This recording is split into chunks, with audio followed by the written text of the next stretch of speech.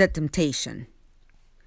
Now Jesus, full of the Holy Spirit, returned from the Jordan and was led by the Spirit about the desert for 40 days, being tempted the while by the devil. And he ate nothing those days, and when they were completed, he was hungry.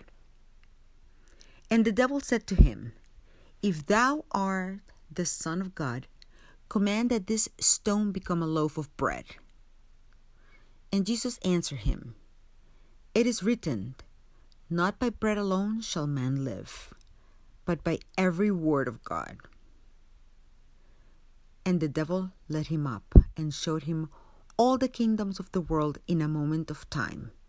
And he said to him, "To thee will I give all this power and their glory, for to me they have been delivered, and to whomever I will I give them.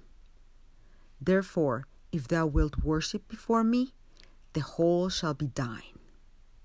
And Jesus answered and said to him, "It is written, the Lord thy God shalt thou worship, and him only shalt thou serve."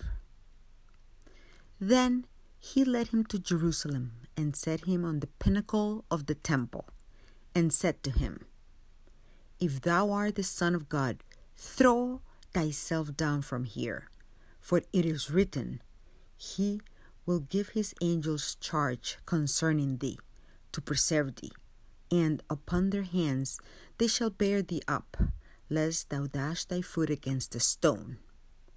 And Jesus answered and said to him, "It is said, Thou shalt not tempt the Lord thy God."